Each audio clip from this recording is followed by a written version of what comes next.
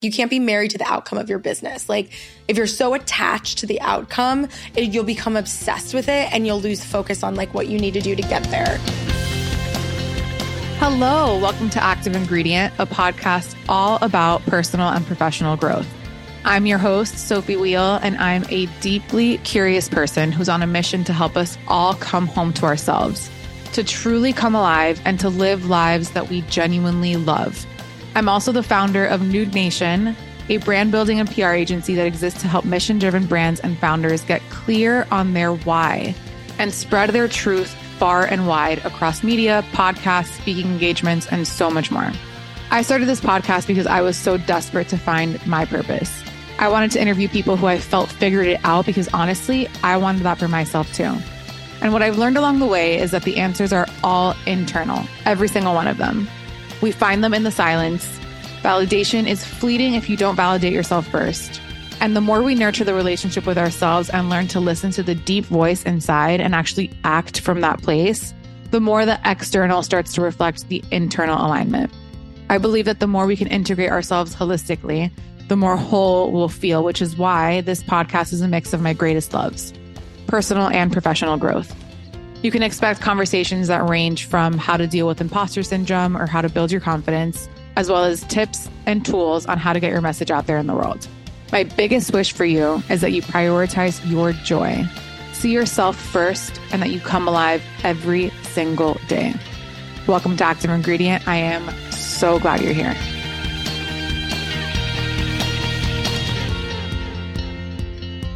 Hello, welcome back to Active Ingredient. We have another incredible conversation for you guys. I love this episode.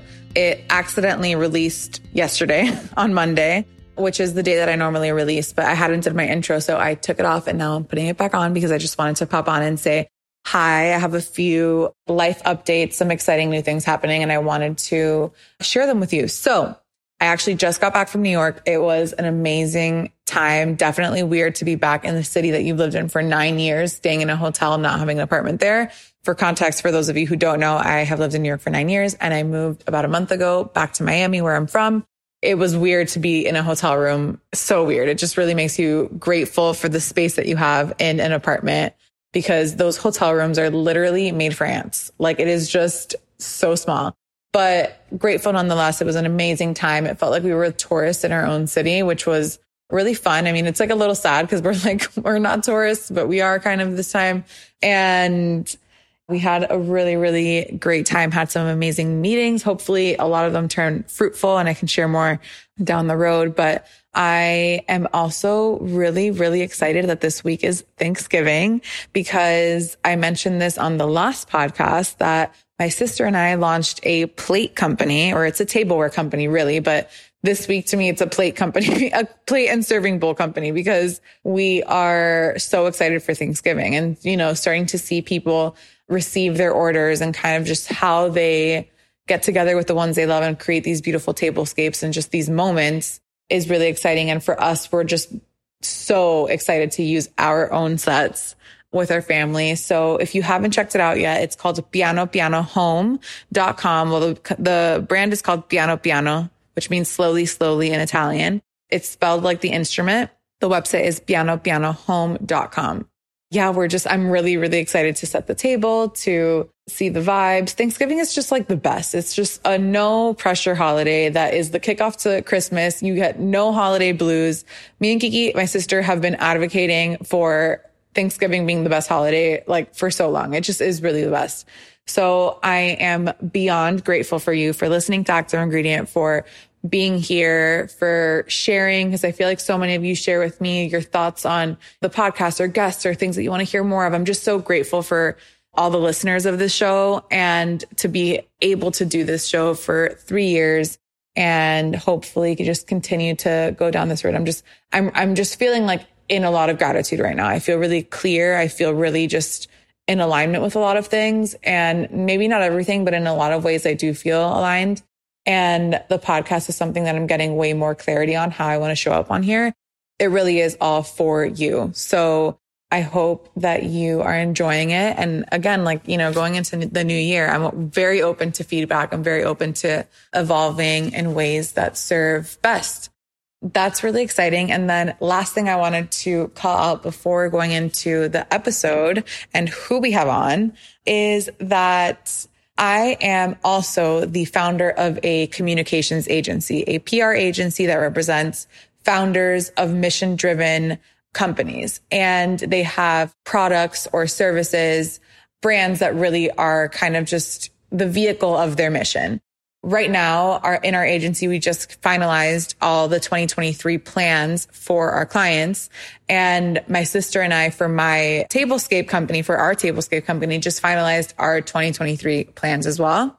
I have never done a course before, but I literally was like, wait a minute, like this is all so clear and in alignment. Like, why don't I share this with anyone who could use it? Like, it's really that simple. I was like, wait, I feel like I can teach this. I feel like I can teach someone who is early on in their business or maybe bootstrapped and really wanting to get your message out there in the world, to be seen, to be finding like-minded people who would benefit from what you're offering. We have tried and true ways of how we do PR at the agency that I think our results really speak for themselves, but they're really just kind of consistent frameworks of how to build your strategy, you know, really giving you insights into how far in advance you should be pitching things, how to pitch things, how to create those media lists that, you know, are a running list of people to have in your back pocket for certain launches or for certain moments, and when to activate them, and what you should be doing live versus what you should be preparing for down the road. And all of these things that we think about on behalf of our clients, I want to share that with you if that is something that's of interest. If you have a brand, a product, a service, something that you really want to kind of step into that new zone and get it out there in a way bigger way, I really, really believe that the course will be extremely valuable. It is $500 and it is a 2-hour session with me and my team. We will be teaching you how to create your strategy specifically for digital media, for podcasts, speaking engagements, awards, and partnerships. So those are all the things that we'll be covering in the course. I think it'll be really, really helpful and useful. And, you know, I've been showing a few of my friends in the space the framework for it, and the feedback has just been like, it's extremely clear and extremely valuable. So I really, really hope that if you're there, I think that it's one of those things also like in life, like when you're there, like you just know and you feel it. I would absolutely love to have you and set you up for success going into the new year, because if you do have something that you've been working on, people need to know about it. You know what I mean? Like, it's like so great to like put your heart and soul into something, but then it's like, okay, how do we share this with like-minded audiences? How do we do this in a way that is going to build a foundation and just continue to grow and grow? So if that's of interest to you, I'll have a link in the show notes. DM me, email me, anything to book your spot. And if you have any questions, let me know. I'm super excited. I'll also be giving you guys just templates of things that you should have on hand, like a weekly checklist and, you know, the framework for your master lists and just your full 2023 year at a glance. And then on a monthly basis, specifically exactly how you're going to be doing it. So really all, by the way, like layering up to the goal of just getting results, right? Like that is the whole point. And then being able to kind of test those results and see if they are helpful in finding your people. So with all that, if this sounds like this is for you, your brand, or someone you know, share with them for sure, because I would love to have them. So with that, I'm very excited to be talking about the guest of the show this week. We have Jacqueline Johnson on, who has been on the show before. She's a returning guest, and she is someone that I respect the hell out of just for so many reasons. To me, she is a master executor. She is someone who is just like eye on the prize. You know what I mean? Like, she is so incredibly focused and honed in. I think that I'm like attracted to her way of working because she has a lot of things going on, which I feel like I do too. And sometimes it can seem like it's like everywhere, but it's all aligned. It's like she's a very mission-driven human and has different vehicles of how it comes out. So if you are not familiar with Jacqueline Johnson, I first of all highly recommend that you listen to the first episode that we did on Active Ingredient. But high level, she is a master marketer. She built and sold her first company, which was a PR agency, and then launched Create and Cultivate, which is what she's mostly known for. And that is the point where I had her on the show back in 2020. She was at that point, Create and Cultivate had already been like this huge, massive success with, Kardashians as headlines and just like this huge company that really is a destination for women to grow their businesses and grow themselves, which is clearly very in alignment with Active Ingredients' mission. Yeah. So Create and Cultivate really is kind of like that space. It's a media platform, and it's also an in-person conference. At the time that I had her on the show, she was, at that point focused with Create and Cultivate, investing a little bit, but more from like angel investing. And then now having her back on the show, I'm just like, how the hell did you do this all in 2 years? Like literally, like how? So in those 2 years, she sold Create and Cultivate. She launched a venture fund, and she launched a wine company, literally since the last time I had her on this podcast. So I obviously had to have her back and talk about how the hell she did it, and give us all the insights as to how she stays organized, how she Tetrises time, I guess, and like just tools that have worked for her, and how she envisions like what works and what doesn't in business right now. What works when she's thinking of founders to invest in. She invests only in female founders. Like, what do you look for in them? Questions that like I am genuinely curious about. And I just love all of her answers. She's so incredibly present, and just someone who I feel like is full of energy, has so much value to share with us. And I hope that you enjoy. If you like this episode, please give us a 5 stars on Apple Podcasts and on Spotify. I sound like a broken record at this point, but you guys, it actually really helps. It really, really does get the podcast in front of more like-minded listeners.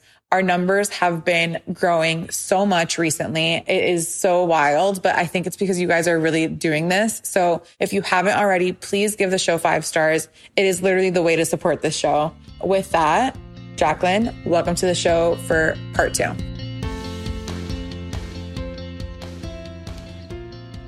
Welcome back to the show. I feel like literally half of that pre-conversation would have been its own fabulous podcast and very juicy. I know, we both need to shut up and just wait till we hit record. Welcome back. It's so good to do this in person. So excited to be back in person. How does it feel being in New York? You just came off of this huge Create and Cultivate event. It feels so good to be back in New York. I'm here for work, but I'm here for a long time. And I feel like I finally have got to see people that I've been Zooming with for a billion years, and like seeing them in person, doing podcasts in person, interviews in person. So it's been really nice. I love it. I mean, I feel like just having people here from LA, from all places, it just feels completely different. And it's a very different world since the last time that I had you on the podcast. I told you before we started, I was like, I want to start this podcast literally as if we had just picked up the conversation from the last podcast, which you guys, you need to go back and listen to Jacqueline's first episode on Active Ingredient. She gives her whole backstory, how she had this PR agency, she sold it, she started Create and Cultivate in a really organic way. I'm giving the high notes. And yeah, so she'll give that whole story in that first episode. We're kind of picking it up from there.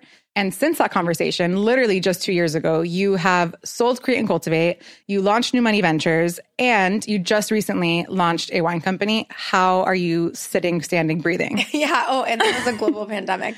So yeah, no, it's been a wild couple years. I think it's been really interesting going through the transaction with Create and Cultivate, obviously seeing that new evolution of that business, that brand, bringing on a new CEO.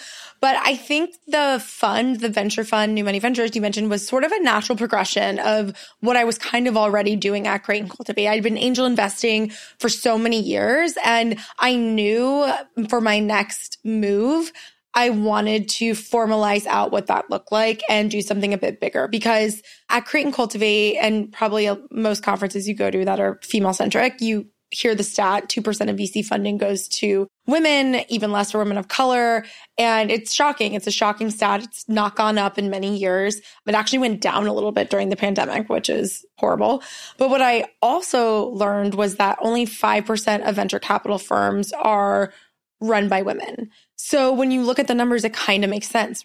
Looking at venture, primarily that business is built on deal flow and who you know and who's in your network. And so if everyone in your network looks like you, runs in the same circles as you, the deals you're going to get are going to look a lot like deals that would make sense for you. Right. It's like a reflection, a mirror. It's a reflection. Yeah, exactly. Yeah. So for me, I was like, I have this like unprecedented access to female entrepreneurs of all kinds. And I know I can get access to incredible opportunities from an investment standpoint. And so I wanted to launch a fund where it was not only money, but mentorship. And it really was founder first and providing that strategic oversight that I, really wanted when I was growing both my businesses, while also providing capital to help these women grow their companies.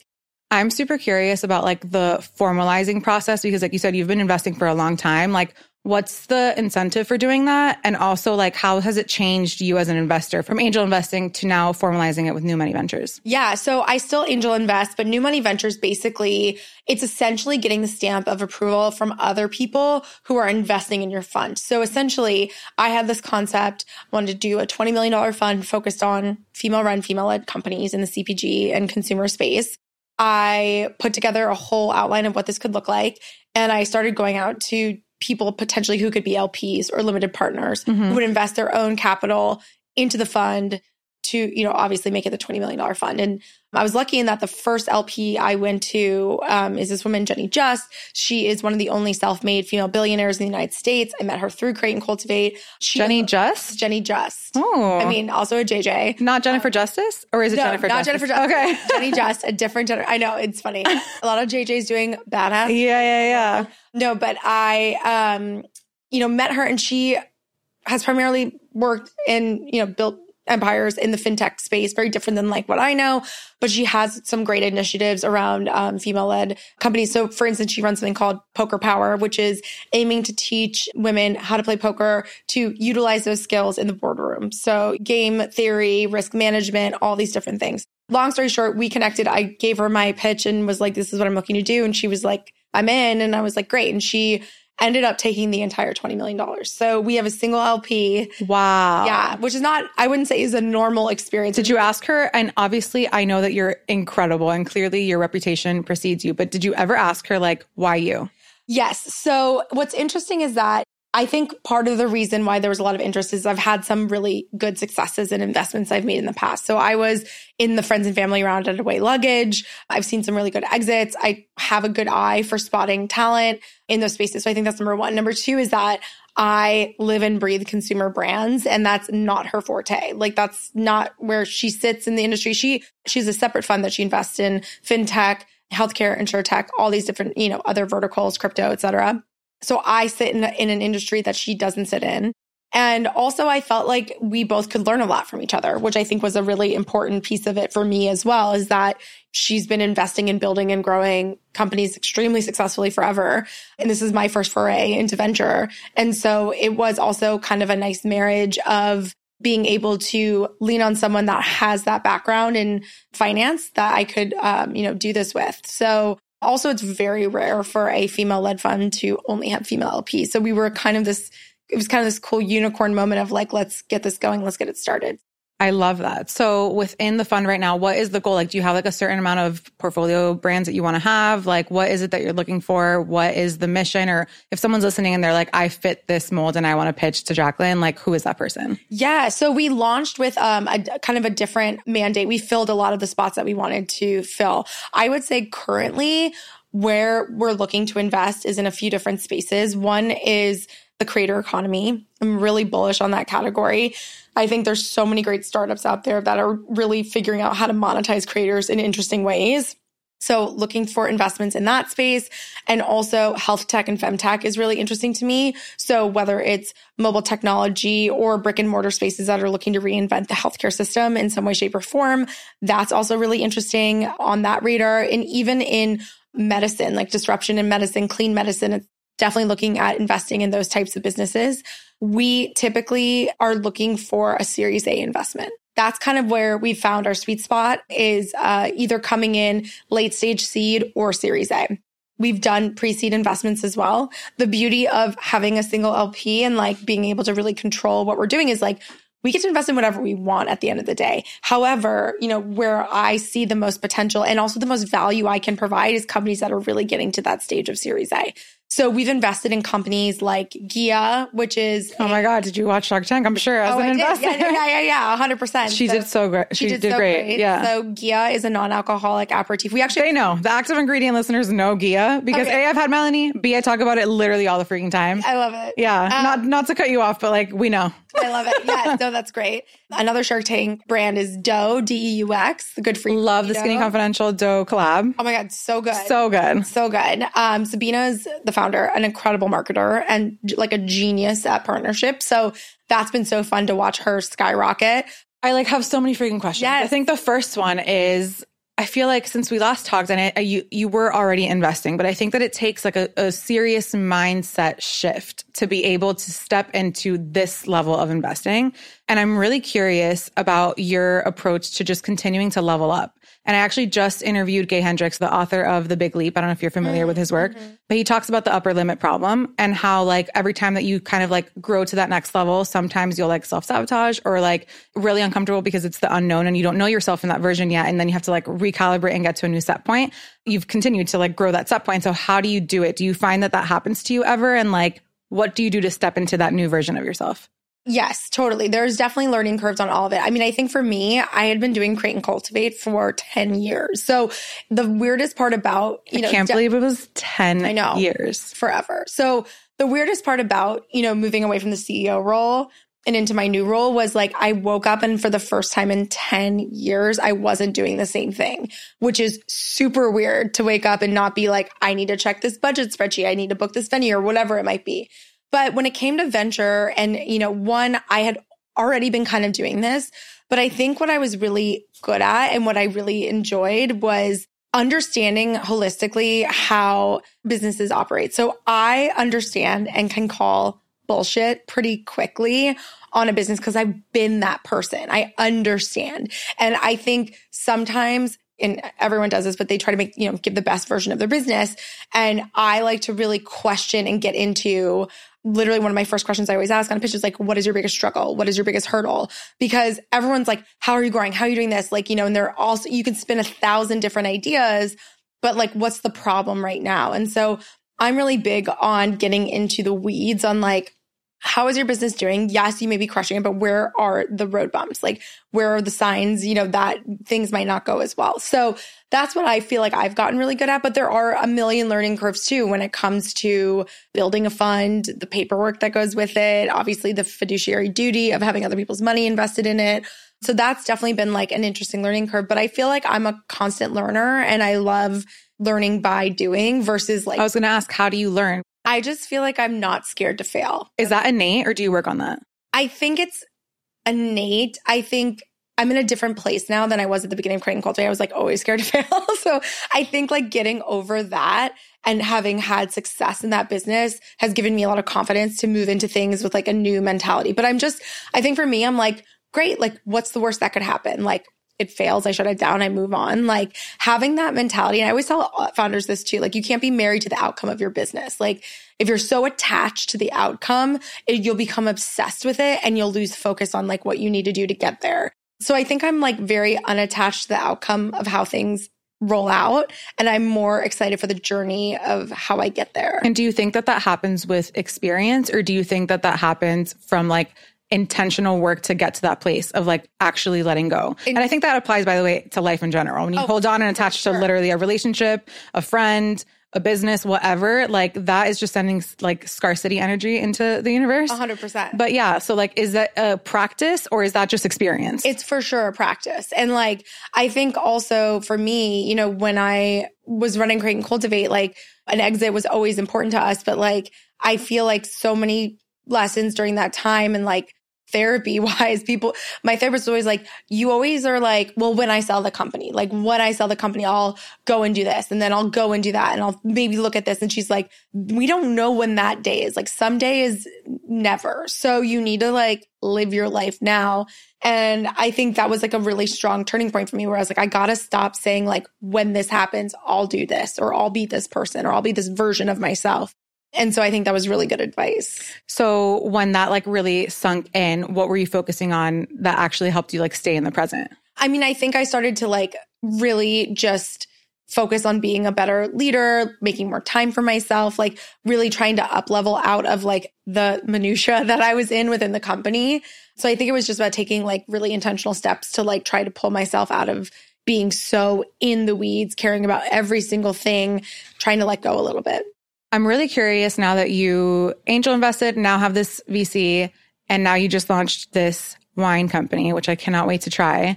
You're on both sides of the coin right now. Mm-hmm. So what's the big learning? Like, are you seeing it from the lens of an investor? And then you're also seeing it from the lens of PR, from the lens of marketing, from the lens of sales? Like, I want to be in your mind right now. Yeah. Like, tell us what's going on in there. It's funny. I gave a keynote the other week and I was like, I think I have a really interesting perspective on business because I've built and sold a B2B business. I've built and sold a self-funded B2C business. And now I'm running a venture-backed consumer business. I'm also an investor and I've also been an angel investor. So I've seen like unicorn, all the pieces of the pie and how they kind of work. I would say, you know, I think it's really interesting. I mean, I think we're in a massive inflection point given where the markets are.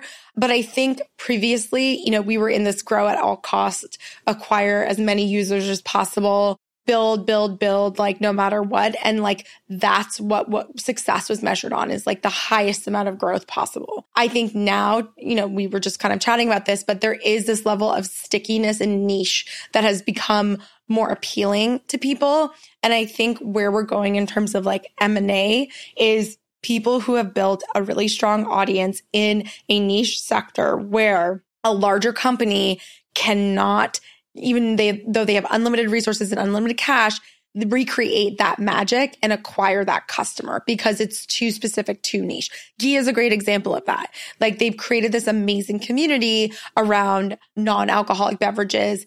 Being in the food space has this really great cachet of a brand. Like a Coca-Cola, I don't think could recreate that now. Like it's too late, I think. So they really like secured this niche. And I think for them longer term, a larger company would look at that and say, we need to acquire this audience and obviously the product, but like it would be too hard for them. So I think like innovation niche is the new like growth and audience acquisition when it comes to what brands should be focusing on and also what VCs are looking for. So when someone comes to pitch to you, that's like the first thing that you're looking at. Yeah. Because I think like we've gotten pitches where a company was like, we did 30 million in revenue year 3. And I'm like, holy shit, this is amazing. This is like, this company's absolutely crushing it.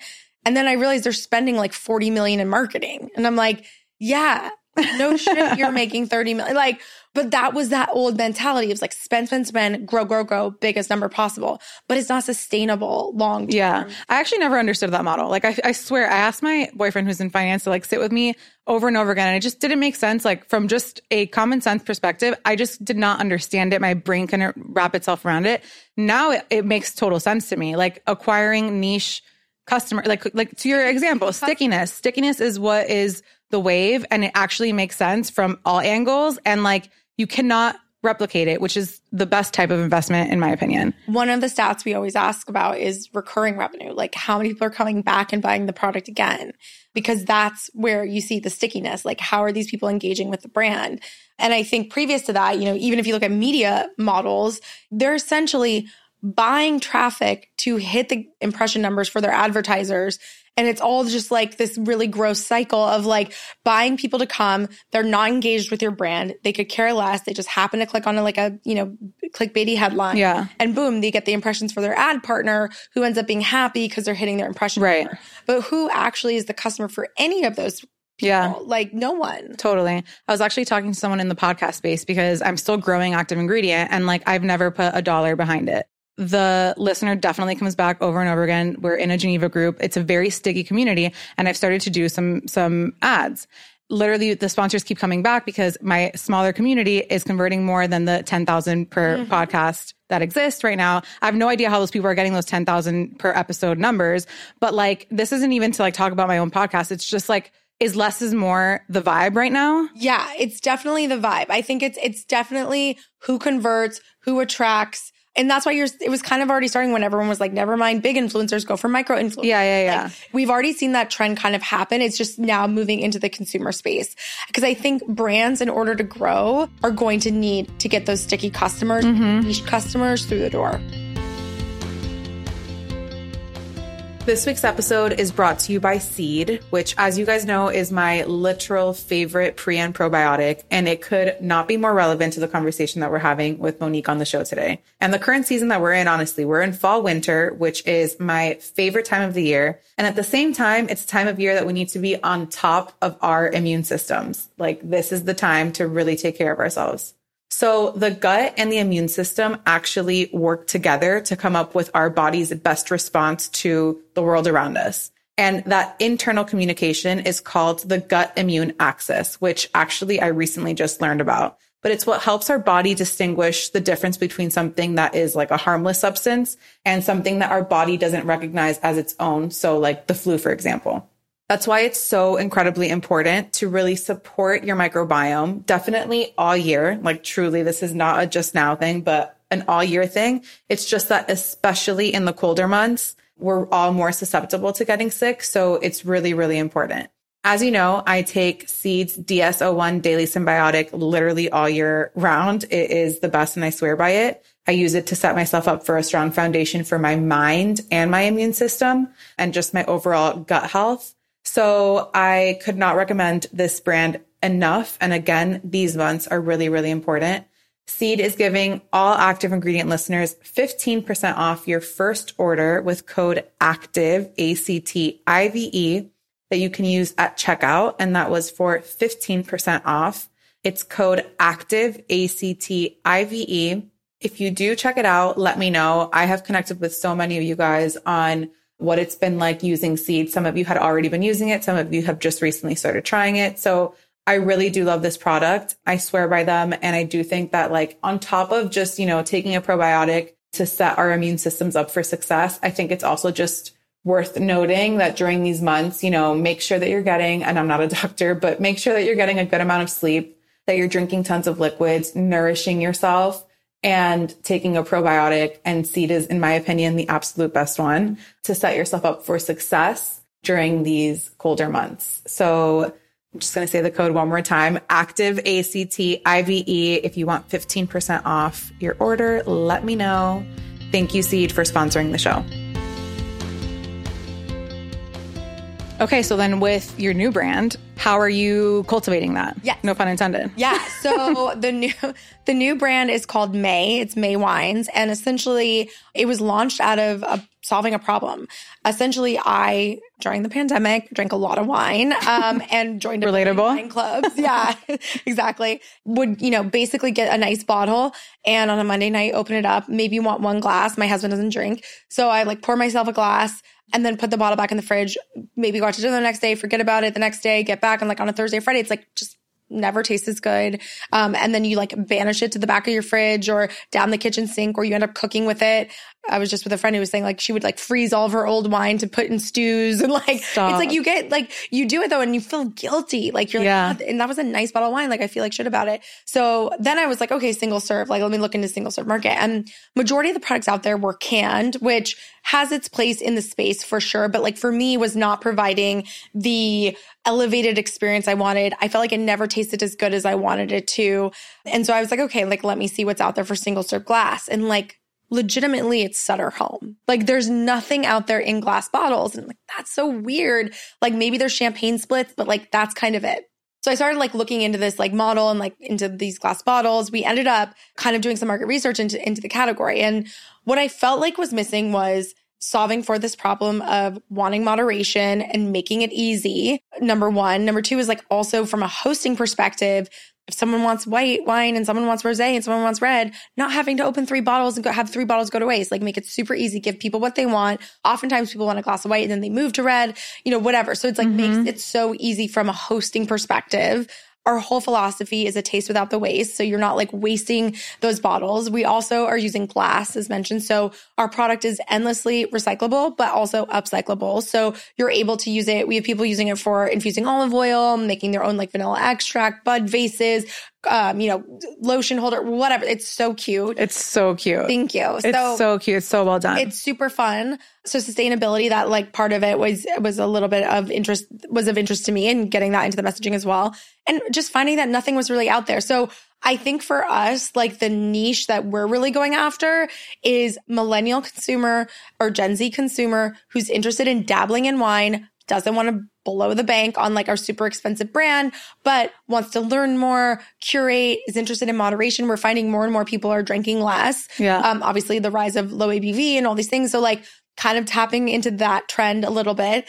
And then also creating a brand that's super accessible. So I live part-time in Napa. No, I know. I feel like you and I bond on Scribe. Oh, truly the best. Like, is that where this wine comes from? Oh my God, no. I mean, look, Scribe is like a very boutique experience and has like a gorgeous $1 billion tasting room. So we are not that yet. But I think like what's interesting is like you go to a Scribe, you go to these like places and like you get into the wine world and it's very insular. I mean, I compare it to the art world. Like it feels exclusive. If you don't know what you're talking about, you feel like an idiot. Mm-hmm. Like when people are in restaurants and they're like, do you want to taste it? People are just like throwing it back like, yeah, it's not shitty. So it's great. So like, what are you actually tasting for? Like, how do you really learn about wine and why is it pinpointed to such an elitist group? So one of our mottos is no wine snobs allowed. We want to be accessible from a price point, but also accessible from an education point where we can really teach people about wine and have fun. And so like, you'll know like this is a full bodied wine and you'll know what that means. Or like, this is a light bodied wine, or this is an intense wine. I love that. Complex wine.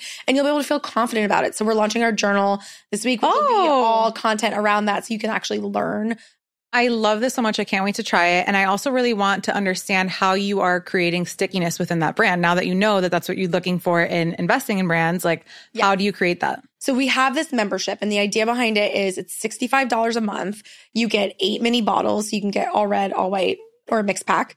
And then you also get invited into the Mayworld community, which means you get access to tasting classes, content, exclusive content, as well as each month a surprise and delight item. So basically the idea behind it is it's discovery. So I think wine is the ultimate connector, right? Like you go to drinks, you host a dinner party, you bond over that experience, but like there's other things that can also enhance the wine experience. So and taking all of your learnings from Create and Cultivate and bringing them and applying them to this. Yeah. Insane. Okay. This is all amazing. I literally cannot wait to try it. I am really curious about many things. One being your time management, because you have all this stuff going on. How the hell do you do it? I feel like I also identify as someone who just has a lot of balls in the air, and you've mastered how to actually execute. That's the difference. Like I feel like a lot of people have a lot of ideas, but how the hell do you execute? One of my skill sets that I'm really good at is time management. I'm really good at prioritization. I think I know how to put away things that don't need to be so urgent and really apply and push on things that do. I also have like great people around me, which is... So what are those key hires actually? Yeah. So May, we're so tiny, but we have 2 people in marketing. We have a senior director of marketing and a marketing manager that are so amazing. Like I feel so lucky. Never leave me listening to this podcast. They're so awesome. So they came from CPG. They had that background. They've worked at startups. They know so much about the space. And so they've really been helping us. We obviously have freelancers that we're working with that have been really amazing, from graphic designers to event producers. So it's been really, really nice. So we have like that strong team.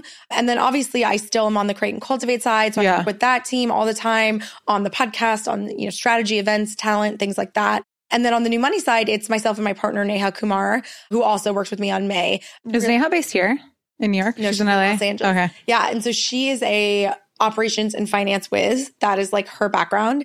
So she is so great at operationalizing and handling a lot of the financial side of things. So we're good yin and yang. So we really are able to tag team a lot of different things. How has your identity shifted? Oh my gosh, so much. It's so weird. It hasn't. Like, I think the thing that's interesting is that I am doing all these other things, but Create and Cultivate is such a beloved brand. It's like everyone wants to talk about Create and Cultivate, which is awesome. And obviously I'm still an owner in the company, on the board and the founder. So I'm like, yes, let's talk about it. But it's pretty wild to build such a brand that people are so obsessed with. It's pretty exciting. So to move into something else when you're like, be obsessed with my new brand. With the new one, yeah. But it's also like, it's great. I mean, I think all the things that I'm doing feed into each other. Creighton Cultivate's amazing deal flow for New Money Ventures. Creighton Cultivators love wine. So it's like this great like mix, we were serving May at the happy hour. So everything's super complimentary. But I think for me, I've definitely just like elevated into a role where a little less pressure, I would say, being on the side of it. I'm curious though, like with everything that you have going on and like when ideas come, because you seem to be someone who like, there's a lot of ideas that are thrown your way, a lot of ideas that come from within. How do you know which ones are the ones to actually move forward with? And then how do you prioritize them? And do you, for your weeks, are you like, on this day I'm focused on New Money Ventures, on this day I'm focused on like, how does it work? Yeah. So I think like the ideas that I tend to move forward with are the ideas that solve problems, because I think those tend to be the most successful. So Creighton Cultivate, when I went online, there was nothing at the time for female founders.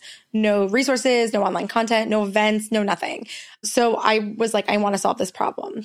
With May, same thing. Like, I want to solve this problem. New Money Ventures, kind of same thing. Like, there's no venture firms out there that are really prioritizing women in the way that we wanted to, that are also backed by a female LP. Like, so we were like, let's figure out how we can do this and do it our way. So I feel like those are the ones I typically execute on. The other thing I'll say is like, I actually, besides May, I really have been focusing on helping other women. So been doing a ton of mentoring, been doing some coaching as we were chatting about, and obviously angel investing as well. So I really enjoy that piece of it also, because I feel like I can provide a lot of insight into the journey that most people can't. I want to talk about your coach. Yes. We talked about this when we started, but Jacqueline's been working with a career coach for 7 years. Yeah, forever. Okay. And I don't think that people talk about this enough. I've had my coach on the show and I've talked about it, not super like overtly, but like people know. And I've only been working with him for about a year. Yeah. Literally in this 1 year, the growth that has happened personally and professionally for me has been literally unmatched. Like, I cannot believe it. So 7 years in, like, has it been the same coach the whole way through? Who needs a coach, I guess? So Gretchen Jones is my coach. She's awesome. Her Instagram is Weird Specialty. She's amazing. Like, I got recommended to her by different friends, and our journey has been so different, like changed so much. Like, initially it was like, I was in the thick of growing Creighton Cultivate, trying to scale my team, trying to bring on executive hires, trying to manage a million things at once. And so she came in at like a really hectic period of time and was able to really be a sounding board that also wasn't an employee, which was really important. And then also be able to help me elevate into leadership. So like, I think that it was less about the business, because the business was doing extremely well. It was more about leadership, I think, for me at that time. I was, for the first time at any given moment, managing 25 people. I waited way too long to hire C-suite hires. I just felt like it was too expensive and it made me nervous, and it was really hard to find people. And I also was going through I was becoming the face of the brand at the time. I was like, it was just a lot. Mm-hmm. And I felt like I needed someone to talk to get through all of those different things and also manage all the personalities in the room. Yeah. So she was instrumental in that piece, in building out the C-suite team, managing the team, getting to a place where I was managed up versus like me managing down, all those different things. And then also the second phase was really like getting through the sale of the company and working with me on that, how to keep people motivated, how to get like, whatever, also going through the global pandemic. I mean, that was like huge, like how to pivot, how to be a leader during that time, which I don't think anyone knew because everyone was freaking out. We were always the blind leading the blind, honestly. So it was also like every day I'd have to be like, we got this, guys. And then I'd go like cry in my closet. Like, it was just a really hard time for any leader. So she was really amazing at helping me get through that phase. And then now helping me figure out my new identity, my new role, what my long-term career path looks like. So it's been a wild ride. Now she coaches a lot of people I know, but she's really wonderful. What's the difference between a coach and therapy? So therapy, like, I feel like every therapist I go to is like, don't talk to me about work. Like, I feel like that's like childhood. That's what I do. Is all I do is talk about it. So now I just go to couples therapy. I don't even go to my own therapy, because essentially Gretchen, I feel like, is my therapist.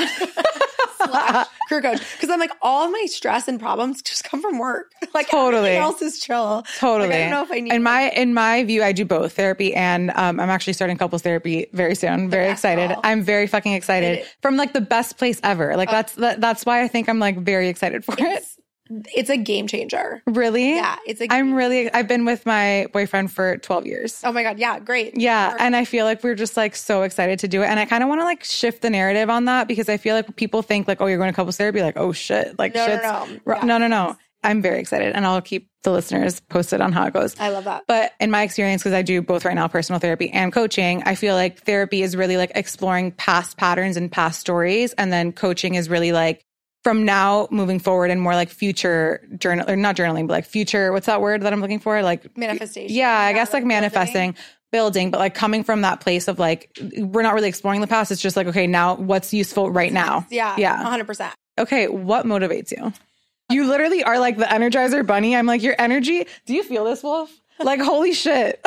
I feel like I love doing things. Like I love building and growing and seeing things through. It excites me. I think like my therapist was like, how would you feel? The one therapist I went to who also was like, what is wrong with you? But she was like, how would you feel if you woke up and had no emails? And I was like, I don't know. It's a horrible feeling. Like I do love being in the mix on things. And I think that's what motivates me is like being able to create something that people love that brings them together. Like it's so rewarding in that way. I love that. What is something that you feel like you really know? Like you know this with full certainty, you know that this is true, that you actually wish everyone knew?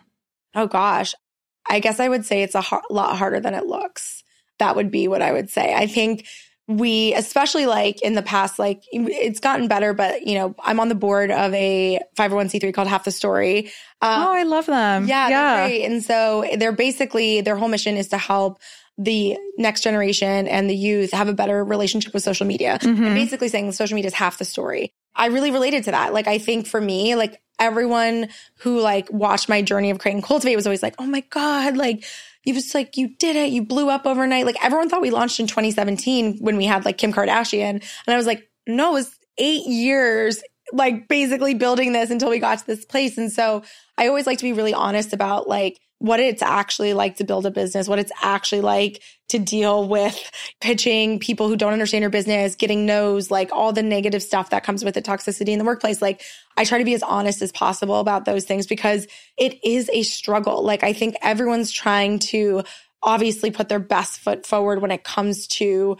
social media, being out and there, like all the wins. And no one talks about the losses until they're published in a magazine in Female Founders or whatever. So I'm just trying to be as like real as possible about that so that people aren't like, why, like on TikTok, you go on, you're like, how I made $1 million, like selling a course on Etsy. And everyone's like, I know I launched a course. Why am I not making $1 million? It's like, cause it's a lot harder than it's actually. That is actually like a key pillar of this podcast is I talk about delayed gratification and how our generation is just kind of like, and it's not our fault really. It's just like, a lot of things are just given to us. We Amazon Prime, literally anything with our fingertips, and delayed gratification is an actual muscle that we need to practice. Yeah. Like, and sometimes even with like small things, I'll like intentionally be like, okay, we're going to actually practice the delayed gratification and eating the hummus and carrots right now for 5 minutes. So you can actually know what it's like to wait and not have something in that exact moment because we're just not, that's just not the culture that we live in. And like, especially with building a business, building anything way longer than you think. Way longer than you ever think.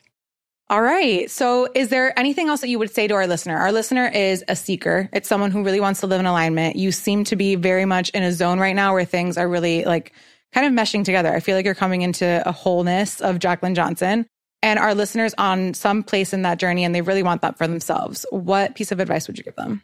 I would say it ebbs and flows. Like, I think it's very hard to always be in alignment. And I think I think it was always hard for me because people would always say that, like, I'm in alignment, I'm feeling this way or that way. And I never really was like, well, how do you know when you're not, you know? And I think it's so visceral when you feel like what you're doing is not working, or you're starting to feel like anxious and overwhelmed by like what, you know, is taking place. Like, you really have to pay attention to like your physical reaction, I think too. It's a really physical thing. And I think I've felt that many times in my Like career. what, for example? Like with my first company, No Subject, like, it was really interesting because I started that company with a co-founder. We ended up having a business partner breakup. I talk a lot about it in my book, Work Party. Guys, it's such a good book. It's really, really good. You. Also, her podcast is amazing, also called Work Party. Yes. So thanks. But yeah, I remember like when I basically like I sold it. I sold that company, and like they gave me like 2 offers of like like basically I had two options on the table. One was like, go work for this like very reputable company who had a great track record and like, you know, be a partner, do what I know how to do, which is what I've been doing, or like take a risk on Create and Cultivate, which is I did not know how to throw large scale conferences, really had no team at the time, but like had momentum. And I like knew, like I was looking at both offers and I was like, I don't know. And I just like, for whatever reason, felt so much anxiety and stress thinking about doing what I had been doing for so long, which is weird because the other one should feel more stressful because it's the unknown. It's a riskier option. But I just knew that there was something there. Like I felt it.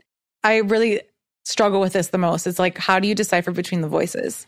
I feel like it's truly like a physical feeling. Like I remember I went to school. So my mom's like, you make really hard decisions very fast. Like, because I feel like it's a gut feeling. Truly, like I went to college my first year in Worcester, Massachusetts at Holy Cross.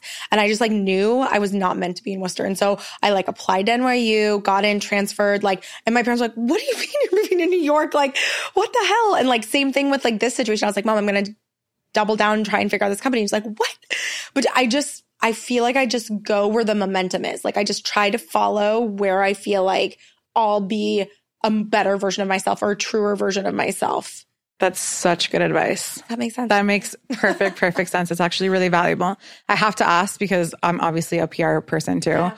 What do you like identify as PR today? Like, how do you see PR in this new landscape? What works? What doesn't? I have to know. 100%. I think the new PR is strategic partnerships. I think it's a really challenging space right now in marketing in general. I think paid marketing is really expensive and doesn't really work that well. And I think the best path forward and the things that have been most effective for us in terms of like PRing stuff is finding like-minded brands who have similar audiences and doing value exchanges and really being strategic about partnering with those brands in unique ways. I think for us, like traditional pitching and partners, it's just like it's not working anymore. I think the landscape has completely changed. I think the only thing that's really working in PR is affiliate marketing, where obviously these publications have to make money. So if they can make a buck off posting your content, they will then write about you a lot. So at the end of the day, like the traditional pitch and cover story and all those things, like I just don't think are happening the way they used to. Oh, I love this conversation. I have to close it out with this question, which you answered last time, and I'm curious what your answer is this time. The podcast is called Active Ingredient because I think every person has an ingredient within them, and our job on earth is to activate it. What would you say is like your true ingredient? I think I'm really good at execution.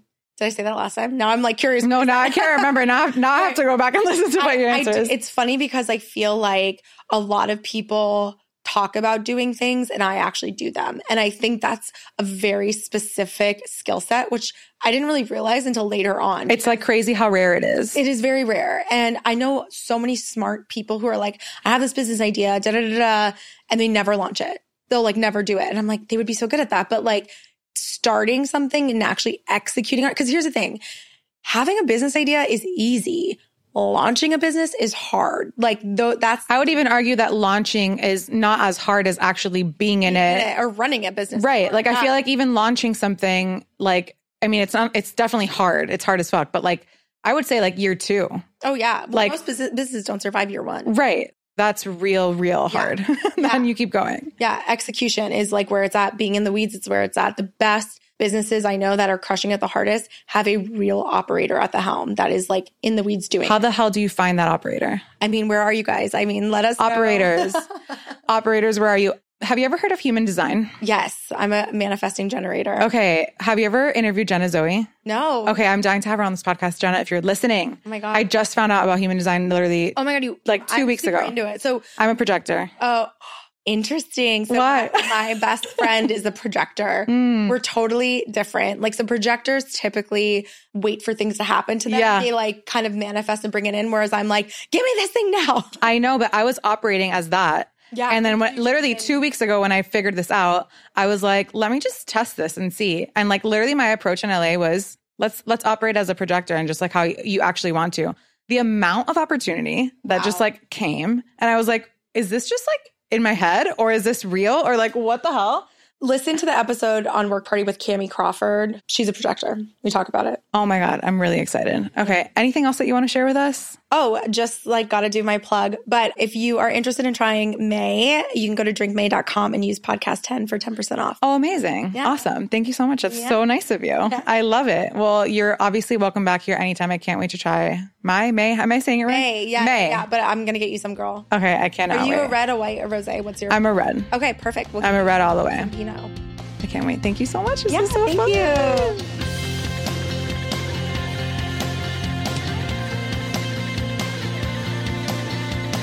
Thank you so much for making it all the way to the end of the episode. You have no idea how much it means to me, and I really do hope that you left this conversation feeling lighter, more in tune, and with some tools to apply to your own life.